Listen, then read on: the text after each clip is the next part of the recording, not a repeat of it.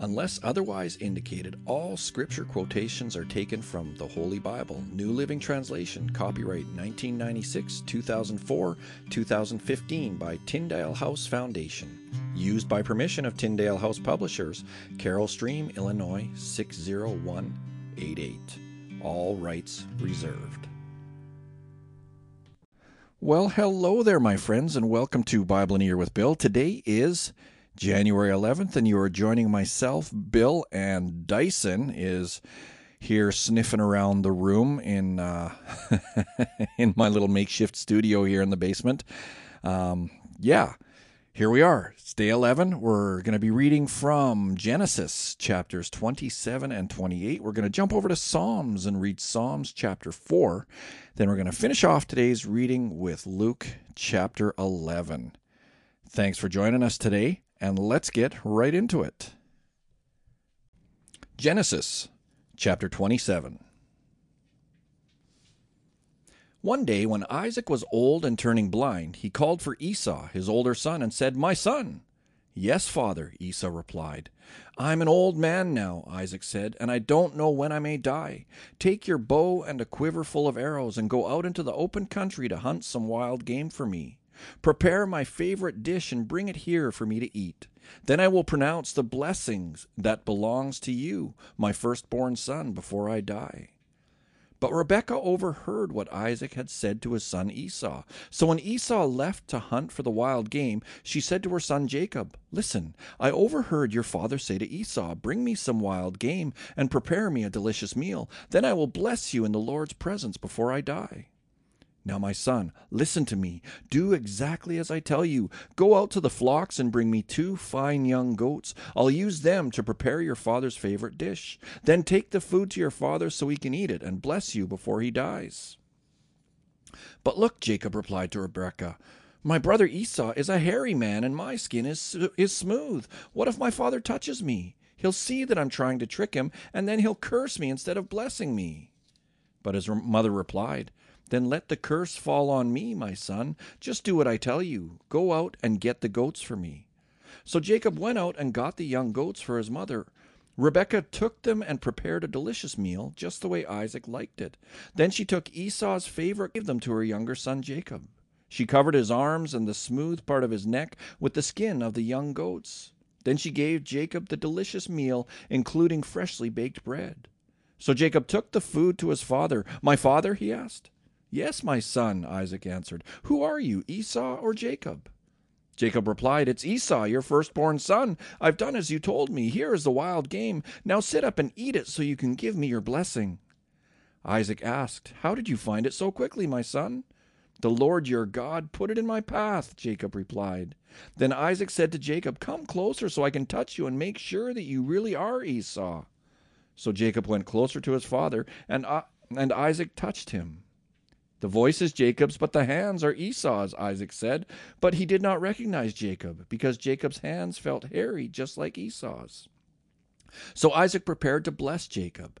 "But are you really my son Esau?" he asked. "Yes, I am," Jacob replied. Then Isaac said, "Now, my son, bring me the wild game. Let me eat it, then I will give you my blessing."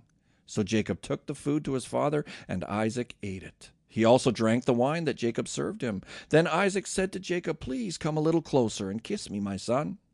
So Jacob went over and kissed him. And when Isaac caught the smell of his clothes, he was finally convinced, and he blessed his son. He said, "Ah, the smell of my son is like the smell of the outdoors, which the Lord has blessed." From the dew of heaven and the richness of the earth, may God always give you abundant harvests of grain and bountiful new wine. May many nations become your servants, and may they bow down to you. May you be the master over your brothers, and may your mother's sons bow down to you. All who curse you will be cursed, and all who bless you will be blessed. As soon as Isaac had finished blessing Jacob, and almost before Jacob had left his father, Esau returned from his hunt. Esau prepared a delicious meal and brought it to his father. Then he said, "Sit up, my father, and eat my wild game so you can give me your blessing." But Isaac asked him, "Who are you?" Esau replied, "It's your son, your firstborn son Esau." Isaac began to tremble uncontrollably and said, "Then who just served me wild game? I have already eaten it, and I blessed him just before you came, and yes, that blessing must stand." When Esau heard his father's words, he let out a loud and bitter cry. "Oh, my father, what about me? Bless me too," he begged. But Isaac said, "Your brother was here, and he tricked me. He has taken away your blessing." Esau exclaimed, "No wonder his name is Jacob, for now he has cheated me twice. First he took my rights as the firstborn, and now he has stolen my blessing. Oh, haven't you saved even one blessing for me?" Isaac said to Esau, "I have made Jacob your master, and have declared that all his brothers will be his servants. I have guaranteed him an abundance of grain and wine. What is left for me to give you, my son?" Esau pleaded, "But do you have only one blessing? Oh, my father, bless me too." Then Esau broke down and wept. Finally his father Isaac said to him, "You will live away from the richness of the earth, and away from the dew of the heaven above. You will live by your sword, and you will serve your brother. But when you decide to break free, you will shake his yoke from your neck." From that time on, Esau hated Jacob because their father had given Jacob the blessing, and Esau began to scheme, "I will soon be mourning my father's death, then I will kill my brother Jacob." But Rebekah heard about Esau's plans, so she sent for Jacob and told him, "Listen, Esau is consoling himself by plotting to kill you. So listen carefully, my son. Get ready and flee to my brother Laban in Haran. Stay there with him until your brother cools off. When he calms down and forgets what you have done to him, I will send for you to come back. Why should I lose both of you in one day?" Then Rebekah said to Isaac, "I'm sick and tired of these local Hittite women. I would rather die than see Jacob marry one of them." Genesis chapter 28. So Isaac called for Jacob, blessed him, and said, "You must not marry any of these Canaanite women. Instead, go at once to Paddan Aram, to the house of your grandfather Bethuel, and marry one of your uncle Laban's daughters. May God Almighty bless you and give you many children, and may your descendants multiply and become many nations. May God pass on to you and your descendants the blessings he promised to Abraham. May you own this land where you are now living as a foreigner, for God gave this land to Abraham." So Isaac sent Jacob away, and he went to Paddan Aram to stay with his uncle Laban, his mother's brother, the son of Bethuel the Aramean. Esau knew that his father Isaac had blessed Jacob and sent him to Paddan Aram to find a wife, and that he had warned Jacob, "You must not marry a Canaanite woman." He also knew that Jacob had obeyed his parents and gone to Paddan Aram. It was now very clear to Esau that his father did not like the local Canaanite women. So Esau visited his uncle Ishmael's family and married one of Ishmael's daughters, in addition to the wives he already had. His new wife's name was Mahalath. She was the sister of Nebaioth and the daughter of Ishmael, Abraham's son. Meanwhile, Jacob left Beersheba and traveled toward Haran. At sundown, he arrived at a good place to set up camp and stopped there for the night. Jacob found a stone to rest his head against and lay down to sleep. As he slept, he dreamed of a stairway that reached from the earth up to heaven, and he saw the angels of God going up and down the stairway.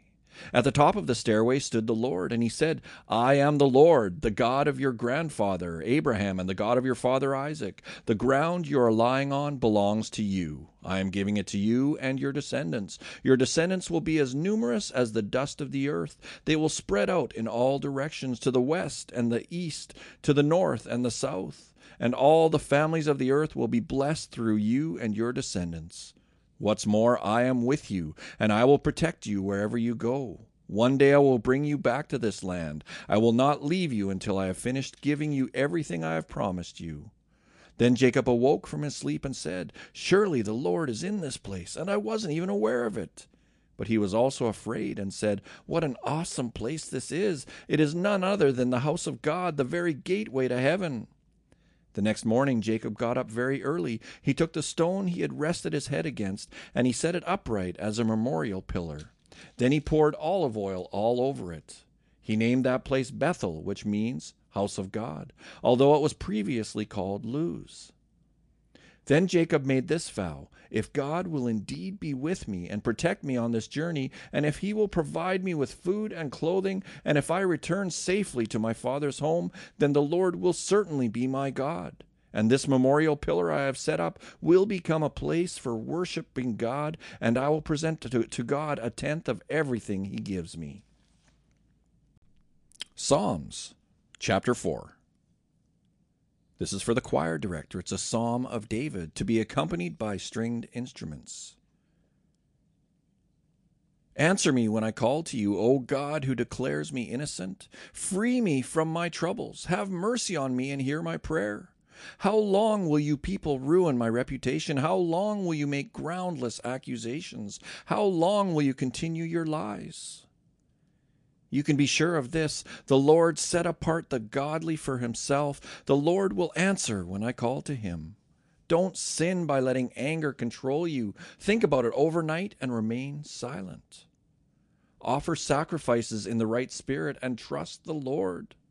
Many people say, who will show us better times? Let your face smile on us, Lord. You have given me greater joy than those who have abundant harvests of grain and new wine.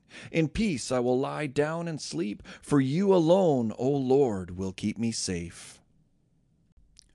Luke, chapter 11. Once Jesus was in a certain place praying. As he finished, one of his disciples came to him and said, Lord, teach us to pray, just as John taught his disciples. Jesus said, This is how you should pray. Father, may your name be kept holy. May your kingdom come soon. Give us each day the food we need, and forgive us our sins as we forgive those who sin against us. And don't let us yield to temptation. Then, teaching them more about prayer, he used this story. Suppose you went to a friend's house at midnight, wanting to borrow 3 loaves of bread. You say to him, A friend of mine has just arrived for a visit, and I have nothing for him to eat. And suppose he calls out from his bedroom, Don't bother me, the door is locked for the night, and my family and I are all in bed. I can't help you. But I tell you this, though he won't do it for friendship's sake, if you keep knocking long enough, he will get up and give you whatever you need because of your shameless persistence. And so I tell you, keep on asking and you will receive what you ask for. Keep on seeking and you will find. Keep on knocking and the door will be opened to you. For everyone who asks receives, everyone who seeks finds, and to everyone who knocks the door will be opened. You fathers, if your children ask for a fish, do you give them a snake instead? Or if they ask for an egg, do you give them a scorpion? Of course not. So if you sinful people know how to give good gifts to your children, how much more will your heavenly Father give the Holy Spirit to those who ask him? One day Jesus cast out a demon from a man who couldn't speak. And when the demon was gone, the man began to speak. The crowds were amazed, but some of them said, No wonder he can cast out demons. He gets his power from Satan, the prince of demons. Others, trying to test Jesus, demanded that he show them a miraculous sign from heaven to prove his authority. He knew their thoughts, so he said, Any kingdom divided by civil war is doomed. A family splintered by feuding will fall apart. You say, I am empowered by Satan, but if Satan is divided and fighting against himself, how can his kingdom survive? And if I am empowered by Satan, what about your own exorcists? They cast out demons too. So they will condemn you for what you have said. But if I am casting out demons by the power of God, then the kingdom of God has arrived among you. For when a strong man is fully armed and guards his palace, his possessions are safe. Until someone even stronger attacks and overpowers him, strips him of his weapons, and carries off his belongings. Anyone who isn't with me opposes me, and anyone who isn't working with me is actually working against me. When an evil spirit leaves a person, it goes into the desert searching for rest. But when it finds none, it says, I will return to the person I came from. So it returns and finds that its former home is all swept and in order. Then the spirit finds 7 other spirits more evil than itself, and they all enter the person and live there. And so that person is worse off than before. As he was speaking, a woman in the crowd called out, God bless your mother, the womb from which you came, and the breasts that nursed you. Jesus replied, "But even more blessed are all who hear the word of God and put it into practice." As the crowd pressed in on Jesus, he said, "This evil generation keeps asking me to show them a miraculous sign, but the only sign I will give them is the sign of Jonah." What happened to him was a sign to the people of Nineveh that God had sent him. What happens to the Son of Man will be a sign to these people that he was sent by God. The Queen of Sheba will stand up against this generation on Judgment Day and condemn it, for she came from a distant land to hear the wisdom of Solomon. Now someone greater than Solomon is here, but you refuse to listen. The people of Nineveh will also stand up against this generation on Judgment Day and condemn it, for they repented of their sins at the preaching of Jonah. Now someone greater than Jonah is here, but you refuse to repent. No one lights a lamp and then hides it or puts it under a basket. Instead, a lamp is placed on a stand where its light can be seen by all who enter the house. Your eye is like a lamp that provides light for your body. When your eye is healthy, your whole body is filled with light. But when it is unhealthy, your body is filled with darkness. Make sure that the light you think you have is not actually darkness. If you are filled with light with no dark corners, then your whole life will be radiant, as though a floodlight were filling you with light. As Jesus was speaking, one of the Pharisees invited him home for a meal. So he went in and took his place at the table. His host was amazed to see that he sat down to eat without first performing the hand-washing ceremony required by Jewish custom. Then the Lord said to him, "You Pharisees are so careful to clean the outside of the cup and the dish, but inside you are filthy, full of greed and wickedness. Fools! Didn't God make the inside as well as the outside? So clean the inside by giving gifts to the poor, and then you will be clean all over. What sorrow awaits you, Pharisees, for you are careful to tithe even the tiniest income from your herb gardens, but you ignore justice and the love of God. You should tithe, yes, but do not neglect the more important things. What sorrow awaits you, Pharisees, for you love to sit in the seats of honor in the synagogues and receive respectful greetings as you walk in the marketplaces. Yes, what sorrow awaits you, for you are like hidden graves in a field. People walk over them without knowing the corruption they are stepping on." "Teacher," said an expert in religious law, "you have insulted us too in what you just said." "Yes," said Jesus, "what sorrow awaits you, experts in religious law, for you crush people with unbearable religious demands, and you never lift a finger to ease the burden. What sorrow awaits you, for you build monuments for the prophets your own ancestors killed long ago. But in fact, you stand as witnesses who agree with what your ancestors did. They killed the prophets, and you join in their crime by building the monuments. This is what God in his wisdom said about you. I will send prophets and apostles to them, but they will kill some and persecute the others. As a result, this generation will be held responsible for the murder of all God's prophets from the creation of the world, from the murder of Abel to the murder of Zechariah, who was killed between the altar and the sanctuary. Yes, it will certainly be charged against this generation. What sorrow awaits you, experts in religious law, for you remove the key to knowledge from the people. You don't enter the kingdom yourselves, and you prevent others from entering." As Jesus was leaving, the teachers of religious law and the Pharisees became hostile and tried to provoke him with many questions. They wanted to trap him into saying something they could use against him.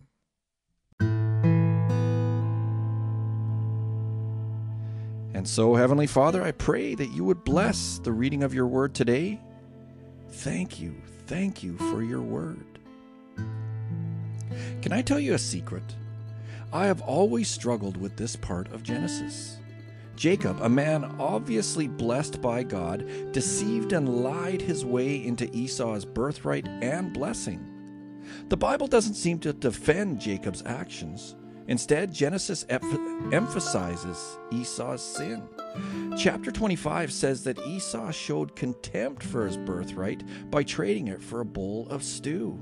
Later in chapter 27, Esau blames Jacob instead of admitting to being so flippant by trading his rights as firstborn for a bit of soup. From the beginning, God predicted that Jacob would get the blessing. Even when the boys were in Rebekah's womb, God predicted that the older would serve the younger.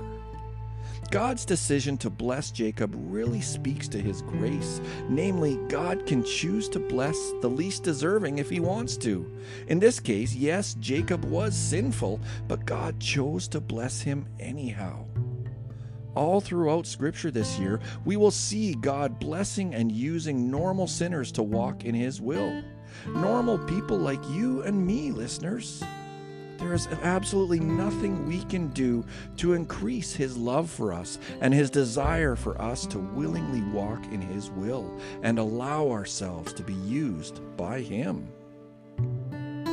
Thanks so much for joining me here today on Bible in a Year. And Dyson thanks you too. Isn't that right, boy? Yes. Anyway, my friends, thank you for joining me. I hope to see you tomorrow. Take care now.